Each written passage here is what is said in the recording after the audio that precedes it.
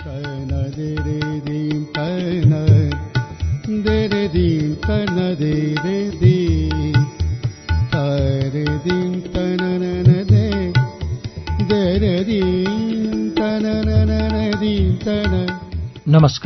उज्यालो radio नेटवर्कको कार्यक्रम श्रुति सम्वेकबाट प्राविधिक साथी सशेन्द्र गौतमसँगै म अच्युत घिमिरेको स्वागत छ।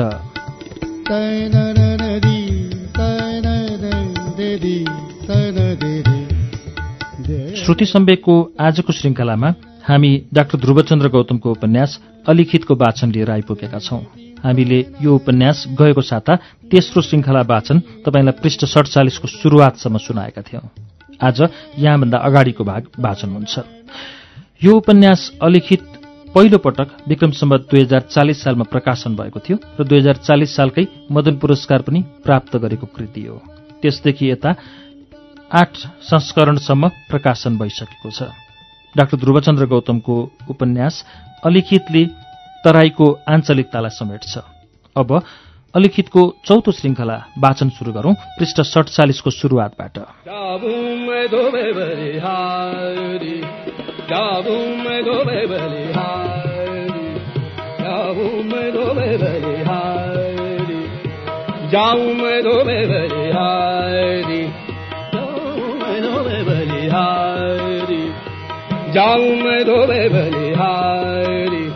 त्यसवखत एउटा कुरामा अचम्म मान्न सकिन्थ्यो। त्यहाँ प्राप्त हुने जति वस्तु सबै स्त्रीसित सम्बन्ध राख्ने किसिमका हुन्थे।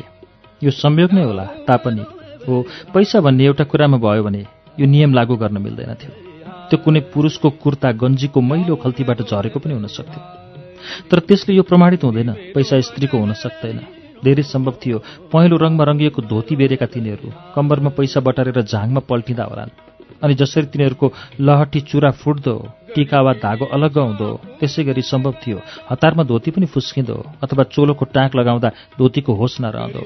अनि धोती फुस्केर अर्को पटक कम्बर वरिपरि स्थापित हुँदा अघि सिउरेको पैसा कतै गुडेर धुलो वा घाँसमन्तिर विश्राम गर्न थालोस्।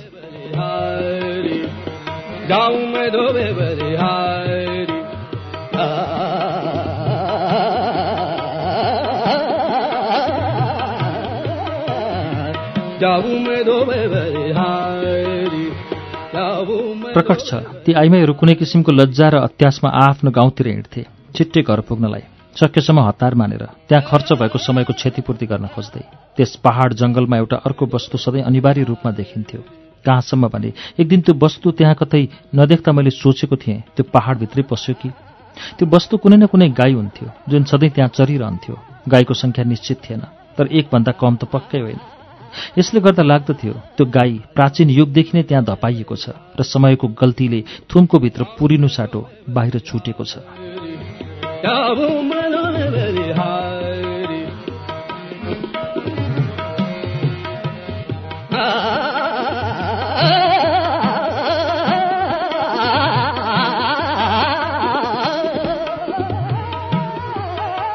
अलिक यस्तो स्थिति आयो। उत्खनन हामीले दुईतिर एकैपटक थाल्नुपर्ने भयो। अङ्गुरमानले व्याख्या गर्यो 5-5 जनाको 2 समूह बनाउने, मजदुरहरू पनि त्यसै गरी बाँड्ने। उत्तरतिरको माउन्टमा अङ्गुर आफैले रेखदेख सम्हाल्यो। अर्को दक्षिणतिरकोमा आफू पछिको प्रौढ नम्बर 2 लाई उसले सुम्प्यो, जुन निस्सन्देह वाग्ले नै हुन सक्थ्यो। वाग्ले कुनै कुनै बखत आफ्ना स्तोत्र ज्ञान र बहस दुवैमा हास्यास्पद भएर देखा पर्थ्यो। तैपनि एउटा दुब्लो पातलो प्रौढ त ऊ थियो भन्ने शङ्का कसैलाई छँदै थिएन। तिनका तुलनामा अरूहरू निकै जुनियर थिए र त्यस्तो अति कर्मठतादेखि भरिसके जोगिएरै बस्नमा आफ्नो कल्याण मान्दथे। अङ्गुरमानले स्पट देखाउँदै भन्यो, वाग्लेजी तपाईँ त्यतातिरबाट खन्दै जानुहोस्। हरिजेन्टल र भर्टिकल दुवै किसिमले खन्दाखेरि लेन्थ, ब्रेड्थ र डेप्थ तिनै डाइमेन्सनले विचार गर्नु पर्ला। अनि टाइम नि?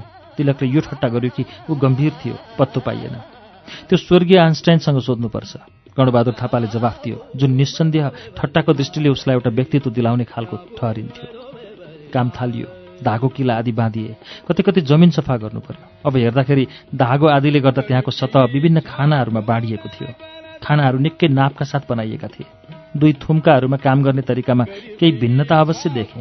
सोधेपछि अङ्गुरमानले बतायो, काममा केही भिन्नता हुनु यस कुरामाथि निर्भर गर्छ। तिमी उत्खन गरेर के निस्किन्छ भन्ने आशा गर्दछौ। आशा पहिले कसरी गर्न सकिन्छ?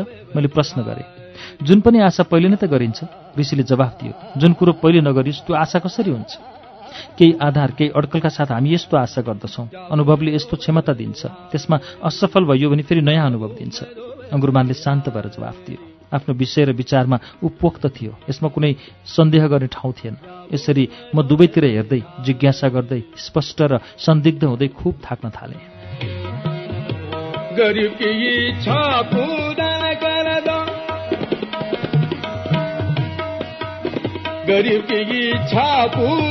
करा दो, तुम तो गरीब जाऊं मैं धोबे बलिहारी, जाऊं मैं धोबे बलिहारी। पहिलो दिन हामीले 20 जना मजदुर फेला पार्यौं। दुवैतिर 10-10 जना बाडिए। 10-10 कोदालाहरू मच्चिएर एकनाससित जमिन फोर्न थाले। कोदालाको आवाजले एकदम थाहा हुन सक्छ जमिन कस्तो छ। जस्तो आवाज भएको, पानी लाग्ने, तर माथि माथि सुकेको खेत मुनतिरबाट नरम हुन्छ भने त्यसमा खन्दा कोदालोबाट निस्केको धस धसको आवाज धारको लहे लहेमा आदि कोदालो जमिनभित्र धस्दै गएको आवाज हो। हिलो छ खेतमा भने कुनै खास आवाज हुँदैन। पानी छ भने ढुङ्गाको बहना खियाए जस्तो आवाज निस्कन्छ। अनि हामीले अहिले काम थाले जस्तो परतिर वर्षौंदेखि नजिस्काएको जग्गा छ भने सबैले अनुभव गरे धङ धङको आवाज निस्किरहेको थियो, जुन गाँजिएको जमिनसित कोदालो टक्राएको आवाज थियो। केवल सतहमा जुझ्न सकिरहेको किसिमको, किनभने कोदालाको धारले शताब्दीौंदेखि खात लागेको माटो चिर्न निकै सङ्घर्ष गर्नु परिरहेको थियो। धेरै अनुभवी कोदालाको भार हुन्थ्यो, तर त्यसले माटो भने ज्यादै कम काट्न सकेको थियो। माटो होइन, त्यहाँ समय खात लागेर बसेको थियो। कङ्क्रिट नै कङ्क्रिट ओछ्याएर समयलाई काट्न खन्न त गाह्रै हुन्छ। त्यसले गर्भमा अनेक थोक लुकाएको स्तूपको रूप धारण गरेको छ भने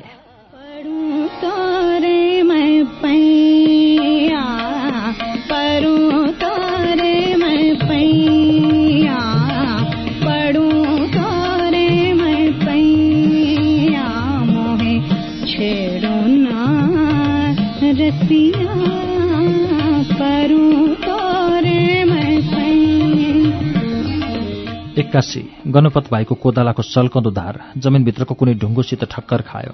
गणपत भाइको वृद्ध र अलिक खुकुलो गरी बीड समाउन सक्ने हातमा बीडसँगै एउटा कम्पन आयो। का ह? छेउको कोदालेले सोध्यो। रोडा ह, गणपत भाइले भन्यो र माटो उदिनेर हेऱ्यो के पुरिएको रहेछ।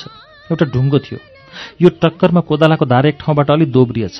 गणपत बसेर खैनी मल्न थाल्यो। अङ्गुरमान कतै बसेर सुस्ताइरहेको थियो, दगुर्दै आयो।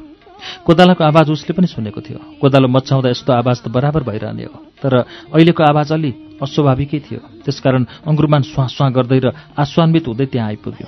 तर अङ्गुरमानले जब ढुङ्गो उखेलेर हेऱ्यो, त्यसको उत्साह बादल झैँ कालो भयो, जसलाई ऊ झटारो हिर्काएर बर्साउन पनि सक्दैन।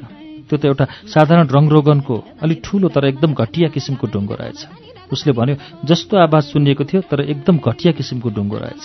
जस्तो आवाज सुनिएको थियो त्यसअनुसार यसमा केही त विशेषता हुनुपर्ने, तर यति साधारण र विशेषता रहित ढुङ्गो मैले आफ्नो जीवनमा देखेको थिएँ, बाल्यकालमा समेत। किनभने मलाई बाल्यकालमा पनि ढुङ्गाहरूसित मोह थियो। म किसिम किसिमका ढुङ्गा जम्मा पार्थेँ, जुन मसित अझसम्म छँदैछन्। अब के गर्नुहुन्छ ती ढुङ्गाहरू तपाईँ? मैले सोधेँ। आफ्ना छोराछोरीलाई दिएर जान्छु, अङ्गुरमानले भन्यो। अलिकति निश्वास आदिको क्रिया पनि त्यसमा सामेल भए म भन्न सक्दिनँ। केही ढुङ्गा मैले आफ्नो पिताज्यूबाट पनि प्राप्त गरेको थिएँ। उहाँ तिनलाई शालिग्राम भन्ने गर्नुहुन्थ्यो। उहाँ घण्टा 2 घण्टा तिनको पूजा गरेर मात्र हामीसँग बोल्नुहुन्थ्यो। तर मर्दाखेरि उहाँको गरिबी मरेन। कति भने उहाँसित अघि भएको एउटा घर समेत थिएन, केवल तिनै शालिग्रामहरू थिए। तपाईँ आफू पूजा गर्नुहुन्छ कि गर्नुहुन्न? केहीलाई गर्छु। पछि थाहा भयो तिनमध्ये सबै शालिग्राम थिएनन्। बुबा सबै काला ढुङ्गालाई शालिग्राम भन्नुहुन्थ्यो, जुन उहाँको समय बर्बाद गरिदिने गर्थे र एउटा बेकारको वस्तु अगाडि प्रभु मेरो दुःख हरण गर, पाप नाश गर, मोक्ष देऊ भनेर घण्टौं हात जोड्ने हास्यास्पद अभिनय बुबाबाट गराउने गर्थे।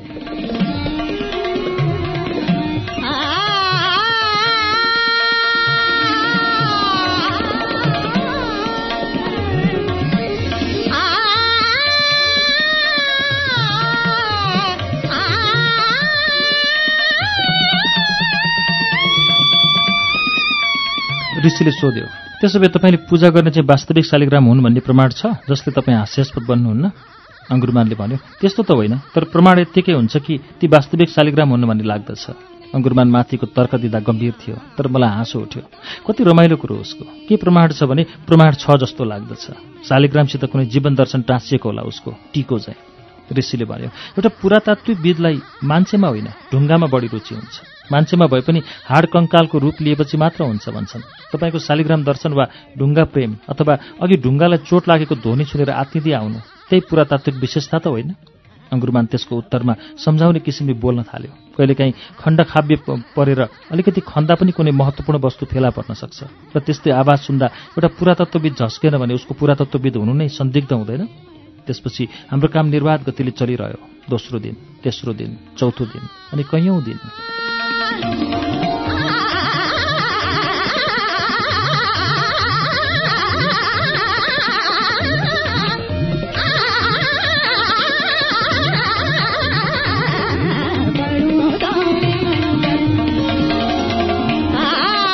5औं 6औं दिन कर्णबहादुरको कपाल दुख्न थाल्यो। खास अचानक पनि होइन, केटाकेटीदेखि नै उसको यो रोग थियो भनिन्छ। पहिले उसले टाउको तन्किन थालेपछि बेहोसै हुने गर्थ्यो। बेहोसपछि ऊ अनेक स्वप्न देख्ने गर्थ्यो। ऊ उडिरहेको छ, ऊ भीमसेन बनेको छ, ठूलो फुटबलर बनेको छ र ओलम्पिक खेलमा एक्लै 1 का विरुद्ध 11 गोल गरेको छ। नेपाललाई विश्वकप 3 पटक दिलाइसकेको छ। 2टा घुँडामाथि पालैपालो भकुण्डो उफार्दै गोलपोस्टसम्म पुगेको छ। कसैले खोज्न पनि सक्दैन। सबभन्दा बढी सपना कर्णबहादुर फुटबल सम्बन्धी देख्ने गर्थ्यो। यो जम्मै आधा घण्टा 45 मिनटभित्रमा घटिसक्थ्यो। आधा घण्टा 45 मिनटपछि ऊ सम्पूर्ण स्वप्नदेखि निष्प्रिय र न्यास्रो भएर बिउजिन्थ्यो। अब उसलाई त्यस्तो हुँदैन। तर उत्खननको 5औं 6औं दिन जब कर्णबहादुरलाई कपाल दुख्न थाल्यो, सबैले ठाने यो त्यही रोग बल्झेको हुन सक्छ। हामी टुम्लेटहरूमा पानी र साथमा केही खानेकुराहरू लग्ने गर्थ्यौँ। कर्णबहादुरले चमेनाको वास्ता गरेन। एउटा टुम्लेट उचालेर आधीभन्दा बढी पानी रित्याएर गयो। म एकछिन सुत्न चाहन्छु उसले भन्यो। उसित 2-4 जना गाउँलेहरू पनि गए। पहिला दिनदेखि नै गाउँलेहरू हाम्रो यो रमिता हेर्न आउँथे। सुरुमा त एउटा व्यापक भिडले हामीलाई घेर्ने गर्थ्यो। जिम्मेदार पनि एक दिन आएका थिए। अब त त्यो भिड छिमलिँदा एउटा ठुटो अर्थात् नगन्ने मात्र बाँकी थियो भने त्यही घटेको भिडबाट 2-3 जना कर्णबहादुरसँग गएका थिए। साँझ हामी फर्कँदा बत्ती बलिसकेको थियो। लालटिनको उही धुवाँग्रस्त उज्यालोमा कर्णबहादुर त्यही लालटिनको चिम झैँ अनुहार साथमा लिएर पल्टेको थियो। कर्णलाई त्यस्तो देख्नु आफैमा अनौठो थियो। जति चुट्किलाहरू उसलाई कण्ठ थियो त्यसले त त्यसै पनि उसको अनुहारमा काउकुती झर्नुपर्ने। अब कहिले कहाँ क्लान्त भ्रान्त एउटा पीडित कविता झैँ पढ्न सकिन्थ्यो।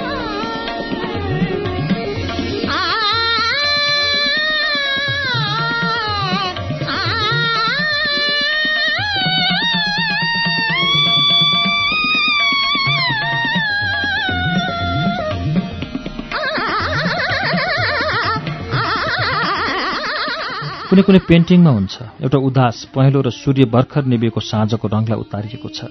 चारैतिर एउटा ओकोहोरो उदासीले भरिएको र झण्डै मृत्युकै आकार प्रकार, उमेर र काठको एउटा झिनो पारदर्शी पहेँलोपन त्यसमा दर्शाइने प्रत्येक पदार्थमा ओर्लेको हुन्छ। रुख, घर, पहाड, खोला, पोखरी, समुद्र अथवा कुनै पर्खिरहेकी केटी सबैमा सम्पूर्ण चित्र त्यही पहेँलोपनामा चोपिएको हुन्छ। अहिले लाग्दथ्यो कर्णबहादुरले त्यस्तै एउटा सिङ्गो चित्रलाई झिकेर अनुहारमा जथाभावी टाँगेको छ। ऊ खान पनि गएन। त्यस दिनदेखि प्राय दिनदिनै ऊ छिटो फर्किन थाल्यो। फर्किनु अघि ऊ पहिले जस्तै आधा टुम्लेट पानी घाँटीमा खनाउँथ्यो अनि सुत्न जान्छु भनेर हिँड्थ्यो। बेलुकी हामी फर्किँदा उसको उही अनुहार भेटिन्थ्यो। उसको सम्पूर्ण कार्य हामीलाई कण्ठ हुन थाल्यो। एउटा कुराले हामीलाई आश्चर्य दिएको थियो। त्यस्तो भएर पनि कर्णबहादुरले कहिल्यै कुनै प्रकारको औषधिको माग गरेन। बरु अङ्गुरमानले सोद्धा केही नबोलेर वा केही एकदमासले बोलेर सधैँ टार्ने गर्थ्यो। धेरै दिन बितेपछि हामीलाई थाहा भयो कर्णबहादुरलाई औषधिको आवश्यकता थिएन। ऊ कुनै अन्य रोगले पीडित रहेछ। कर्णबहादुर जहाँ जान्थ्यो त्यो एउटा थारूको घर थियो। मङ्गल खाउँ अर्थात् मङ्गल खाउँ थारू। हातमा सधैँ नरिवलको हुक्का लिएर हिँड्थ्यो। हाँस पाल्थ्यो र आफ्ना 2टी तरुणी छोरीलाई विदा गरेर कसरी पठाउने भन्ने फिक्रीले दुब्लो हुने गर्थ्यो। ऊ आफू त अब निकै बुढो भइसकेको थियो। तर उसका माइला, साइला र कान्छा छोराहरू बलिया बाङ्गा देखिन्थे। जेठो चाहिँ छोरो त करिब मङ्गल खाउँ जत्तिकै वृद्ध देखिन्थ्यो। 15-16 वर्षभन्दा बढी अन्तर बाबु छोराका बीच थिएन होला। सम्मन खाँ नाउँ बाबु जस्तै आफ्ना छोरी र बहिनीहरू विदा गराउन नपाएर दिन प्रतिदिन कपाल फुलाउँदै थियो। बाबु छोरामा एउटा अन्तर अवश्य देखिन्थ्यो। सम्मन खाँको हातमा हुक्का होइन, तारा जस्तै आकारको सन बेर्न बनाइएको काठको एउटा 4 चुच्चे कतुवा हुने गर्थ्यो र काखी मुनतिर एक मुस्लो सन च्यापिएको हुन्थ्यो जसका सहायताले सनको डोरी बाट्ने मनसायले ऊ कतुवा घुमाइरहन्थ्यो र बहिनी छोरीको ससुरालीतर्फका निर्दयताको कथा सुनाइरहन्थ्यो।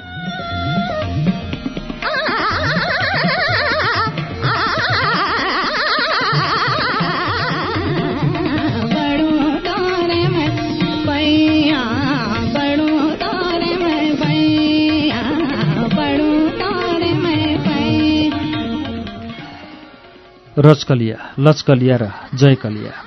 यिनमध्ये जयकलिया मङ्गल खाँकी नातिनी थिए। बाँकी 2 छोरी थिए। 3जना घाँस काट्न जान्थे, धुम्रपान गर्थे र समाचकियादेखि लिएर रोपाई र बिहेका गाली गीत पनि तिनीहरू अनवरत रूपमा गाउन सक्थे। कर्णबहादुरलाई खुवाउने काम तिनीहरू नै गर्थे। यसले गर्दा उसको रुचि अलिक उँभो नै लागेको हुन्थ्यो। ऊ भात त जति खान्थ्यो त्यति खाने नै गर्थ्यो, तर चाटचुट पार्ने काम चाहिँ आँखाले गर्थ्यो। त्यसमाथि तिनीहरू चोलो लगाउँदैनथे, केवल एउटा सबको हुन्थ्यो जुन यताउति सरिरहन्थ्यो। बिस्तारै ऊ तिनीहरूसित आँखाका साथ हात पनि मिलाउन थाल्यो। हत्केलाले देख्थ्यो कि आँखाले छुन्थ्यो यो थाहा छैन। यस्ता क्षण र मौसममा कर्णबहादुरलाई कुनै पनि दोबासेको उपस्थिति खतरनाक लाग्दो हो। उसले कुनै दिन रजकलियालाई भन्यो, ए मेरो कोठामा आन दिउँसो। रजकलियाले जेसुकै भाषा बोले पनि कर्णबहादुरले बुझ्यो रजकलिया आउँछे। उसले त्यसलाई 10 रुपियाँको नोट पनि दियो। त्यही हाम्रो उत्खननको 5औं-6औं दिन थियो जब कर्णबहादुर थापालाई धेरै दिनपछि आफ्नो क्रोनिक रोगको सम्झना भयो। कुनै अर्थमा भने त्यो धेरै दिनपछि पहिलोपटक उसको शिरमा प्रवेश गर्दै थियो। त्यसपछि उसले लजकलियालाई भन्यो, त्यसपछि जयकलियालाई भन्यो, म कहाँ आइज। ऊ बरोबर नोट दिने गर्थ्यो। तिनीहरू बरोबर दिउँसो आउने गर्थे। त्यसकारण ऊ औषधिप्रति व्यवस्था देखाउँथ्यो, किनभने ऊ स्वयं नै निको हुन चाहँदैनथ्यो।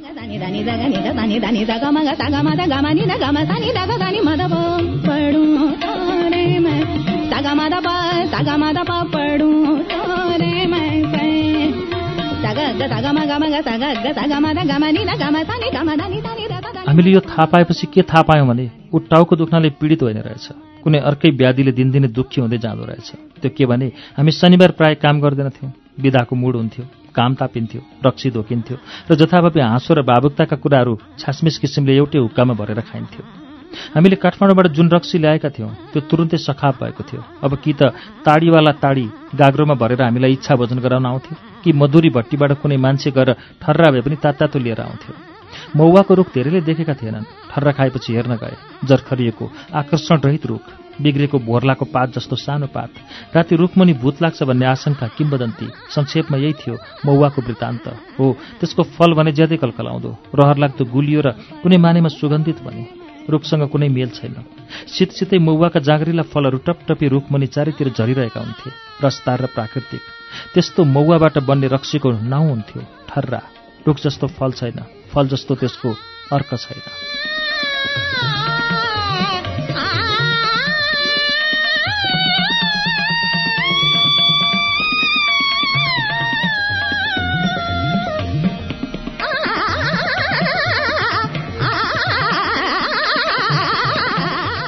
एक दिन कर्णबहादुरले ऋषिरामलाई कुनै भट्टीको पछिल्तिर लगेर रक्सी बनाइसकेपछिको मौवाको थुप्रो देखाइदियो।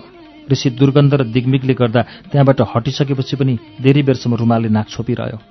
मौवाको सेतो सेतो हरियोपन मिसिएको त्यस्तो फल ढाडिएर चुसिएर छोक्रा भएर रङमा चियाकै छोक्रा जस्तो देखिन्थ्यो। तर चिया देखेपछि चियाको छोक्रा त्यति लाग्दैन जति मौवा देखेपछि त्यसको छोक्रा विभत्स लाग्दै थियो। एउटा असह्य दुर्गन्ध जुन त्यसको ठर्रामा समेत हुँदैन, जसपछि मान्छे बेहोस हुन रुचाओस्। मौवामा भूत चुरैन बस्छ, यो कुरा बुढा पुराना बीच पनि प्रचलित थियो। अब केटाकेटी पनि जान्दछन्। त्यही मौवा मुनतिर हाम्रो नायक कर्णबहादुर कहिलेकाहीँ जयकलियाका साथ विश्राम गर्ने गर्थ्यो। जयकलिया एकदम काथर थिए, तर भूतको भय भगाउनका लागि कर्णले केही अतिरिक्त द्रव्य खर्च गर्नु परेको थियो, जुन ऊ नोट होइन खुद्रा सिक्काहरूको रूपमा खल्तीमा बजाएर हिँड्थ्यो। जयकलियाको मनबाट भूतको त्रास त तै पनि गएन, तर उसलाई त्यो अतिरिक्त रेजकी एकैछिन आँट गरेर आँखा चिम्लेपछि पर्याप्त उपयोगी देखिन थाल्थ्यो। रजकलिया र लजकलियाका लागि उसले खल्तीमा कुनै किसिमको खुद्रा लिएर हिँड्न पर्दैन थियो, किनभने तिनीहरूसँग ऊ अपेक्षाकृत निरापद अर्थात् भूतप्रेतको बसोबास नभएका एकान्तहरूमा भेट्थ्यो।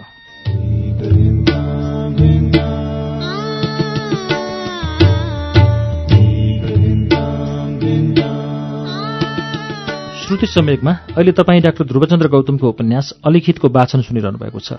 यसको बाँकी भाग लिएर केही बेरमा आउनेछौँ। उज्यालो सुन्दै गर्नुहोला।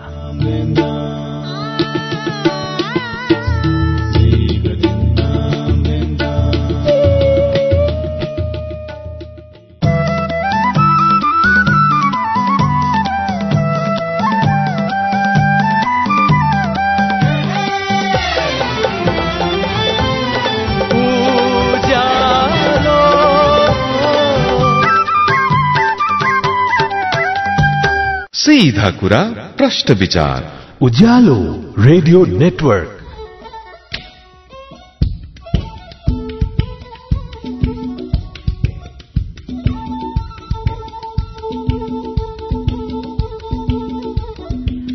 कार्यक्रम श्रुति सम्वेगमा तपाईंलाई फेरि स्वागत छ। श्रुति सम्वेग तपाईँ उज्यालो रेडियो नेटवर्कसँगै देशभरिका विभिन्न रेडियो स्टेशनबाट एकैसाथ सुनिरहनु भएको छ। श्रुति सम्वेगमा हामी डाक्टर ध्रुवचन्द्र गौतमको उपन्यास अलिखितको चौथो श्रृङ्खला वाचन सुनिरहेका छौं। यसको बाँकी अंश अब वाचन सुनौं।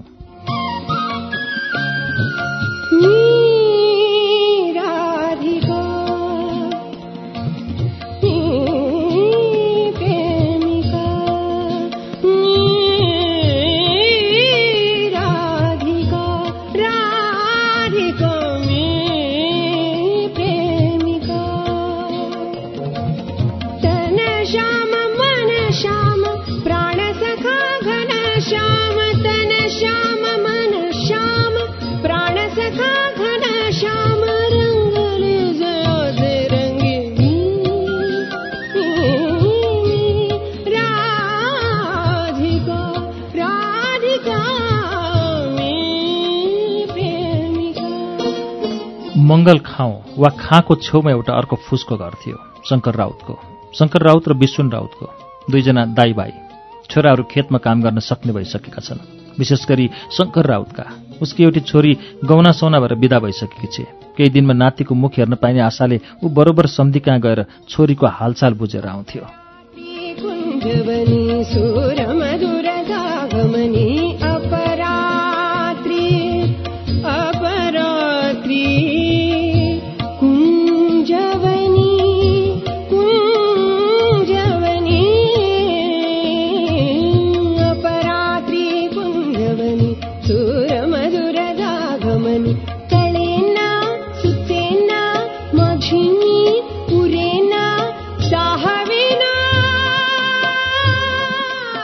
शङ्करकी स्वास्नीका छेउतिरबाट तल र माथिका दुईटा दाँत फोक्लिसकेका छन्, तर विश्वुन राउतकी स्वास्नीलाई अहिले निकै समयसम्म तरुण नै रहन्छे भनेर अड्कल काट्न सकिन्छ, कुनै अन्य जीवशास्त्रीय दुर्घटना घटेन भने। घरमा एउटी भान्जी थिए, फुलवा। लोग्नेले छाडिदिएको थियो, तर किन छाडेको फुलवालाई देखेर यो कसैले भन्न सक्दैन। गाउँका लागि नसुहाउने गरी राम्री। देवकोटाले देखेका भए अर्को चारु लेख्थे कि फुलवा नै भनेर लेख्थे। वास्तवमा कर्णबहादुरको आधा कपाल दिनदिनै उही समयमा माथिको कुनै नाउँले गर्दा होइन, अप्राप्य फुलवाको रूपले गर्दा दुख्थ्यो। ऊ दिनदिनै कपाल दुखाउँथ्यो।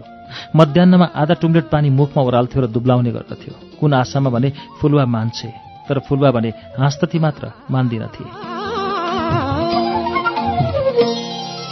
श्याम रंग श्याम संग मिलनात चित्त दंग, श्याम रंग श्याम संग मिलनात चित्त दंग, श्याम रंग श्याम संग मिलनात चित्त दंग, सुखाच्या क्षणी मोहनी वाजेही मनवीणा, मंत्रमुग्ध मोहर रे आइजन फुलवा मेरो कोठामा है। ना, किन डर लागेला? के को डर? धेरै नोट दिन्छु हुन्न? नाचाइ नोट अमरा, नचाहिए पनि भोलि आउनै पर्छ, म कुरिरहन्छु।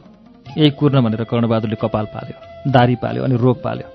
अङ्गुरमानले एक दिन ट्याब्लेट दियो, यो खाऊ, सधैँ रोग पाल्नु हुँदैन, अर्थात् फिल्डबाट भाग्नु हुँदैन। तर कर्णबहादुरलाई सिटामोल होइन फुलवा चाहिन्थ्यो, किनभने 3.5 हातकी फुलवा र सानो सिटामोलमा कुनै समानता थिएन।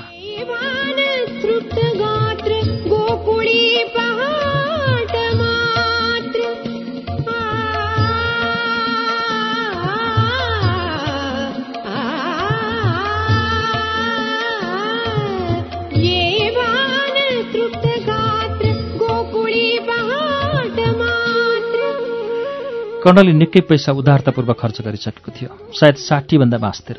ऊ अझै दानवीर बन्ने आकांक्षा राख्दथ्यो। तर जयकल्या र फुलवालाई मनाइदिने कुरा सुन्दा अलिक मुख नबिगार्ने होइन, तर कर्णबहादुरले छरेका अतिरिक्त सुकी मोहरले गर्दा फेरि काइयो साइयोले कोरेर बिग्रेको मुख सपार्थे। तिनताका कर्णबहादुर यति सौन्दर्य शास्त्री भएको थियो, ऊ फुलवाको रूपका लागि दिन भर र कहिलेकाहीँ त रातभरि पनि एक से एक नवीन उपमा खोजिरहन्थ्यो। यसको हास्यास्पद पक्ष तब प्रकट हुन्थ्यो जब ऊ ती उपमाहरूमध्ये कुनै कुनै फुलवालाई पनि बताइदिने गर्थ्यो। अनि फुलवा नेपाली भाषा र आफ्नो रूप दुवैसित त्यति घनिष्ठता नभएकाले त्यस्तो बखत कवित्वहीन भनेर उभिन्थे। बिचरा कर्णबहादुर, न कवित्व न पैसा। फुलवा कुनैले पनि नियन्त्रणमा आइरहेकी थिएन। बसेर आफ्नो असफलतालाई जिनकाठी कसेर दौड लगाएको हेरिरहन्थ्यो।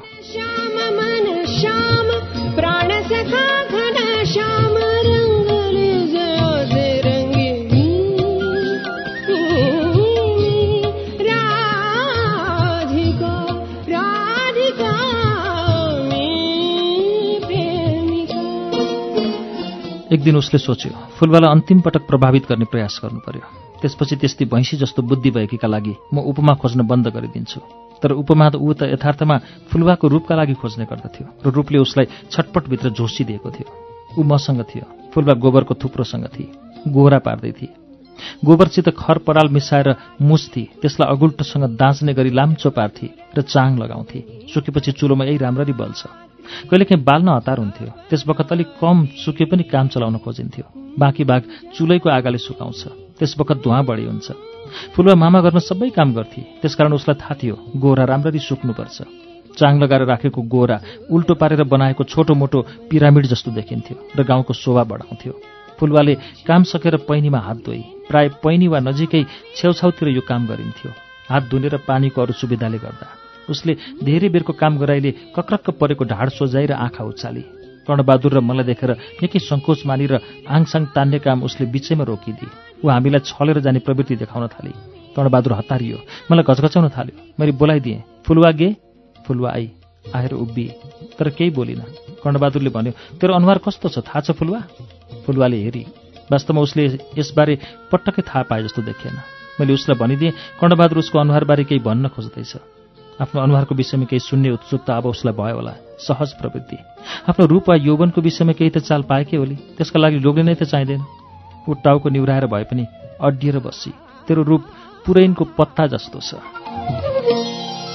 श्याम रंग श्याम संग मिलनात चित्त दंग श्याम रंग श्याम संग मिलनात चित्त दंग श्याम रंग श्याम संग मिलनात चित्त दंग सुखाच्या क्षणी मोहनी वाजेही मनवीणा मंत्रमुग्ध मोहर रे मी राधिका राधिका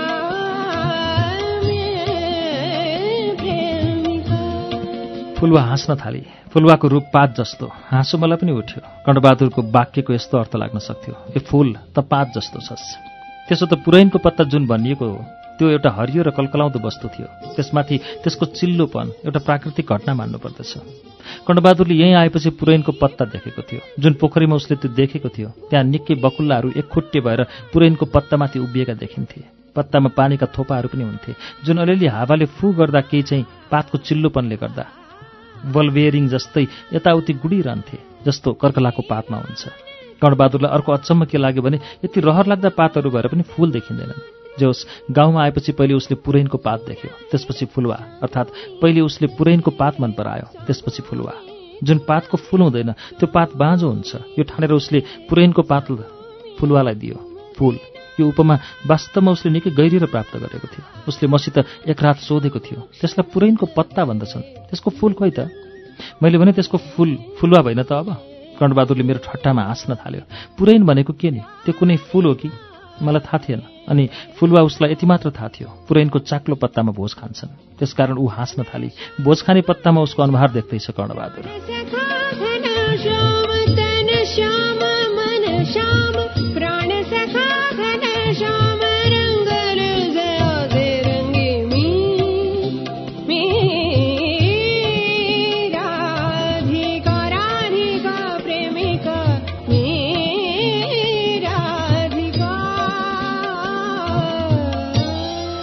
म तँलाई मन पर्दिन? म तँलाई कस्तो लाग्छु भन् त?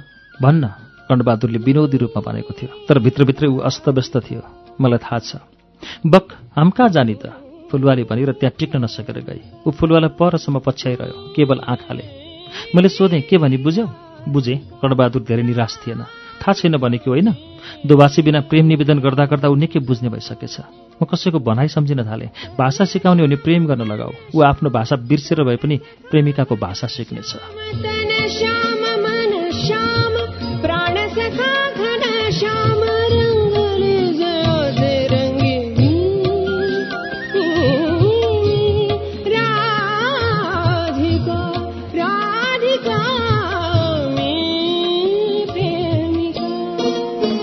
त्यस बाहेकको समयमा कर्णबहादुर थापा मन फुकाएर मौवाको रुखको प्रयोग गरिरह्यो र फुलुवाको सम्झनाले ग्रस्त भएर रुगा लागे जस्तै असजिलोमा बसिरह्यो। तिमी त भन्थ्यौ यिनीहरू सजिलैसित मान्दछन्, तर दोस्रो तेस्रो दिन कर्णबहादुर साँच्चैकै रुगाग्रस्त भएछ।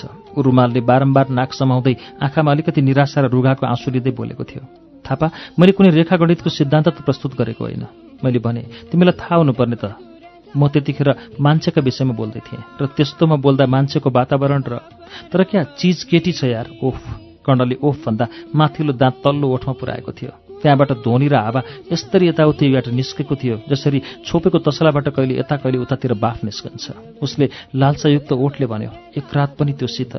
सायद यहीँदेखि तिम्रो गल्ती थालिन्छ। किन? मलाई थाहा छ तिमी गाउँका ठिटीहरूलाई पैसा दिन्छौ, यो राम्रो होइन। यसमा नराम्रो के छ भन त? कर्णबहादुरले भन्यो। म तिनीहरूसँग बलजफ्ती त गर्दिनँ, तिनीहरूलाई हरण गरेर त ल्याउँदिनँ, तिनीहरूको इच्छाको कुरो हो। तिनीहरू पैसा लिन्छन्, म दिन्छु, त्यसपछि मेरो इच्छाको कुरा पनि आउनुपर्छ। मैले बलजफ्ती गर्ने भए फुलुवा खोइ, त्यसमाथि तिनीहरूलाई सधैँ थाहा छ पैसा केका लागि लिँदैछन्। म त झन् यसरी तिनीहरूको सहायता गर्दैछु, तिनीहरूको कुनै न कुनै आवश्यकता पुर्याइदिँदैछु। खै कुन्नी कसको आवश्यकता पुरा हुँदैछ तैपनि मैले भने यो एउटा यस्तो परिस्थिति हो जसमा निर्धक्क भन्न सकिन्छ तिमी ससम्मान तिनीहरूको आवश्यकता पुरा गरिदिँदैछौ। कसो?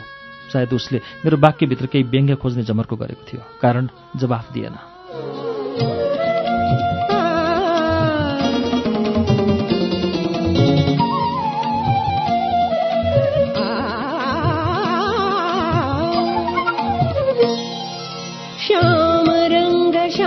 संग मेलनाथ चित्तदंग श्याम रंग श्याम संग मेलनाथ चित्तदंग श्याम रंग श्याम संग मेलनाथ चित्तदंग सुखाच्या क्षणी मोहनी वाजेही मनवीणा।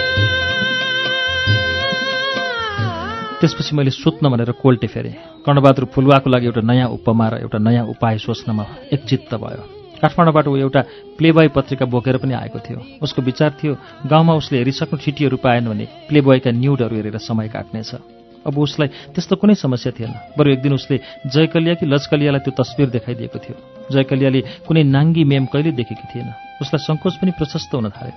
तर कर्णबहादुरले त नोट उत्पन्न गर्नमा दक्ष थियो, जसले जयकलिया निकै बाँधिएकी र फुक्लेकी थिए। एउटी मेमको छाती देखेर उसले भनेकी थिए, केतबाट बना देले बा। उसले त्यो खिचाएको होइन, बनाएको तस्बिर ठानिछ। त्यसपछि उसले जयकलियालाई प्लेबॉय देखाउन छाडिदियो।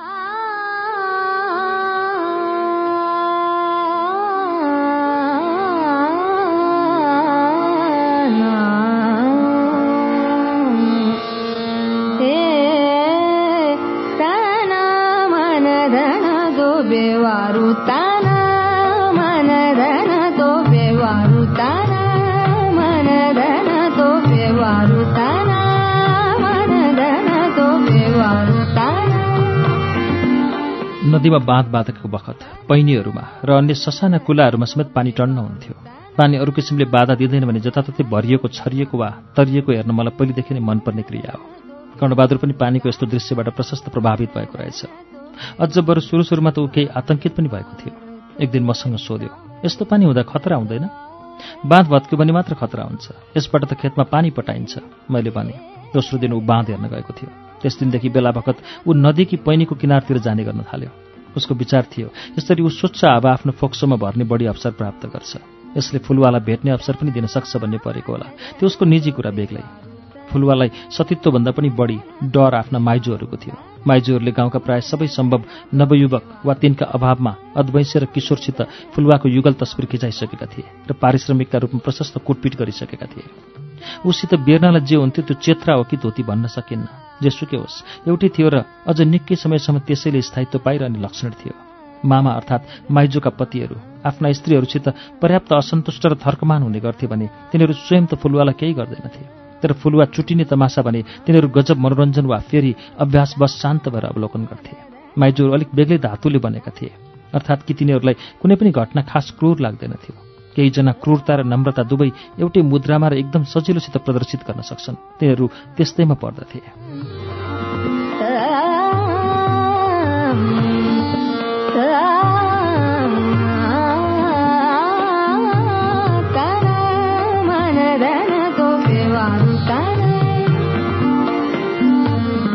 दुवैसँग गर्नलाई काम त धेरै होइन। कामका कुराहरू दिनभरि असरल रहन्थे। काम जति फुलुवाको जिम्मा थियो, किनभने काम गरिन भने ऊ साफसित बिग्रिने खतरा थियो। फुलुवालाई खाली समय दियो भने कसैसित अनिवार्य रूपमा फस्छे, भागेर पनि जान सक्छे। यस्तो माइजूहरूको चिन्तन थियो भने यसरी व्यस्त राखेर र कठिनाइहरू दिएर तिनीहरू फुलुवाको रक्षा गरिरहेका थिए बिग्रिनुदेखि। माइजूहरूको दोस्रो विशेषता थियो, तिनीहरू लामो गफ लिएर दिनचर्या सुरु गर्थे र बीचमा मौका हेरेर कुनै बखत जगल्टी सुरु गर्थे, जसको अन्त्य कहिलेकाहीँ दिनको अन्त्य नहुन्जेल हुँदैन थियो, अथवा तिनका हातले संयुक्त रूपमा ठाउँ फेर्न जबसम्म अर्को कपाल अर्थात् फुलुवा भेटिन्नथे। राति ओढ्नलाई फुलुवासित एउटा कम्बल हुन्थ्यो। आज पनि त्यही ओढेर सुती। छिट्टै निदाई पनि हाली। आधी राततिर उभिउँजी छ। जाडो भएर आएको थियो। कम्बल 2-4 ठाउँमा पाल परेको थियो, जसबाट चिसो छिरेर आउँथ्यो। उसले राति अलिकति आगो बालेर सुत्ने बेलामा आफूलाई तताएकी थिए। धुवाँको गन्ध त कोठामा अझसम्म थियो। तर दाउरा नभएकाले र केवल पराल भएकाले आगो छिटो निभेसका र अब छिड मात्र बाँकी थियो। खोस्रेर हेरी दिउँसो कान्छी माइजूको चोलोको खल्तीबाट चोरेको एउटा बिडी सल्काई। सर्को तानेपछि अलिकति सजिलो भयो, न्यानो जस्तो।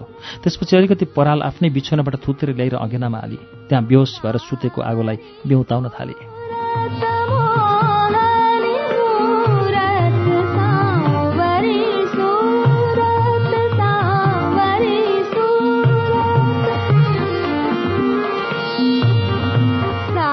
अलिक पर भैँसी र गोरु बाँधिएका थिए। त्यहाँ वरिपरि हिलो र दुर्गन्ध सधैँ जमेको र उब्केको हुन्थ्यो। तर फुलवाला बानी परेको थियो। आगो र बिडीले गर्दा उसलाई प्रशस्त आराम अनुभव भयो।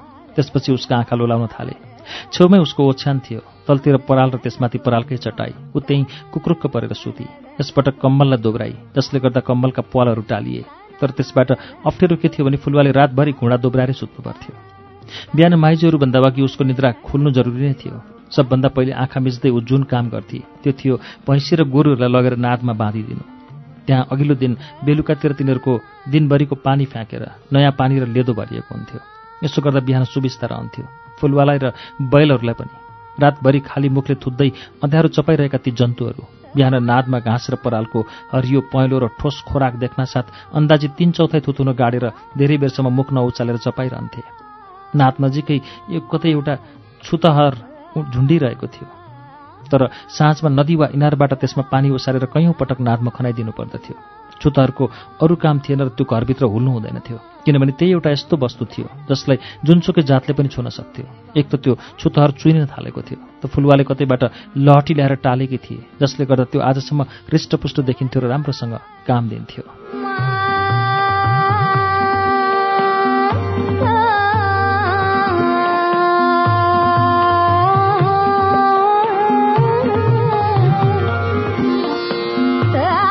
यी सबै सिद्धाइसकेपछि मात्र फुलवा नदीतिर जान सक्थे, आफूलाई धोइ पखाली गर्नलाई। अचेल शीत र कुहिरो कहिलेकाहीँ लागिदिने हुनाले अलि राम्रो छ। पर्दाको काम कुहिरोले गर्छ, नत्र सडकको किनार वा कतै पनि खेत डुल्न आउने मानिस हिँडिदिने हुनाले धेरै पटक उठबस गर्नुपर्छ। तर कुहिरोमा कहिलेकाहीँ एकातिर बसिरहँदा मान्छे नजिकै आइसक्थ्यो उसलाई थाहा नै हुँदैन थियो।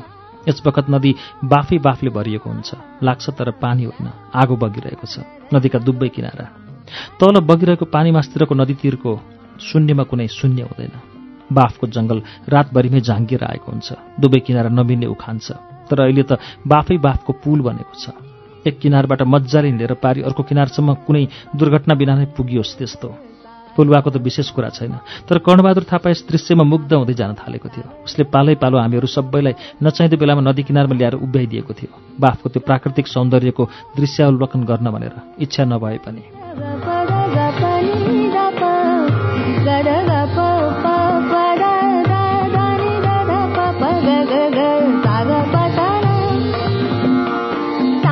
फुलवा यो दृश्य देखेपछि हनुमानजीको पुच्छर सम्झन्थे। उसले कतै सुनेकी थिए लङ्का दहन गरिसकेपछि हनुमानजीले आफ्नो बलिरहेको पुच्छर नदीमा चोपेर निधाएका थिए। त्यसकारण जाडोमा नदीबाट बाफ निस्किन्छ। कर्णबहादुर सोध्छ, जाडोमै किन? मेरो उत्तर हुन्छ, हुनसक्छ हनुमानजीले पुच्छर चोप्ने काम पुष माघमै गरेका थिए। कर्णबहादुर थापालाई यो कथा फुलवाले भनेकी थिए, त्यसकारण उसलाई सम्झना रह्यो। ऊ केही अरू गफ गर्न चाहन्थ्यो, तर फुलवालाई हतार थियो। ऊ कथा सुनाएपछि एकछिन पनि नअड्डिएर हिँडेकी थिए। छिटो छिटो गएर जिमदारको उकुबारीमा पस्न चाहन्थे, किनभने यही त्यो समय थियो जब भिखम गोडाई त्यहाँबाट मुख हात धुन र बसिया खाना भनेर घरतिर लाग्दथ्यो। त्यस्तोमा एकाध उखु मज्जासित थुतेर कतै घाम र एकान्तमा बसेर चुस्न सकिन्थ्यो।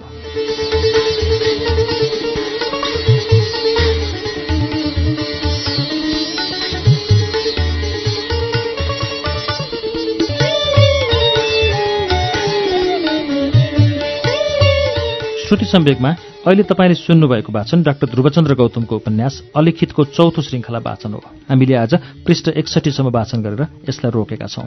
अर्को साता अलिखितको 5औं श्रृङ्खला सुनाउनेछौं। प्राविधिक साथी सशेन्द्र गौतम र म अच्युत घिमिरे आजको श्रुति सम्वेकबाट बिदा चाहन्छौं। नमस्कार, शुभरात्रि।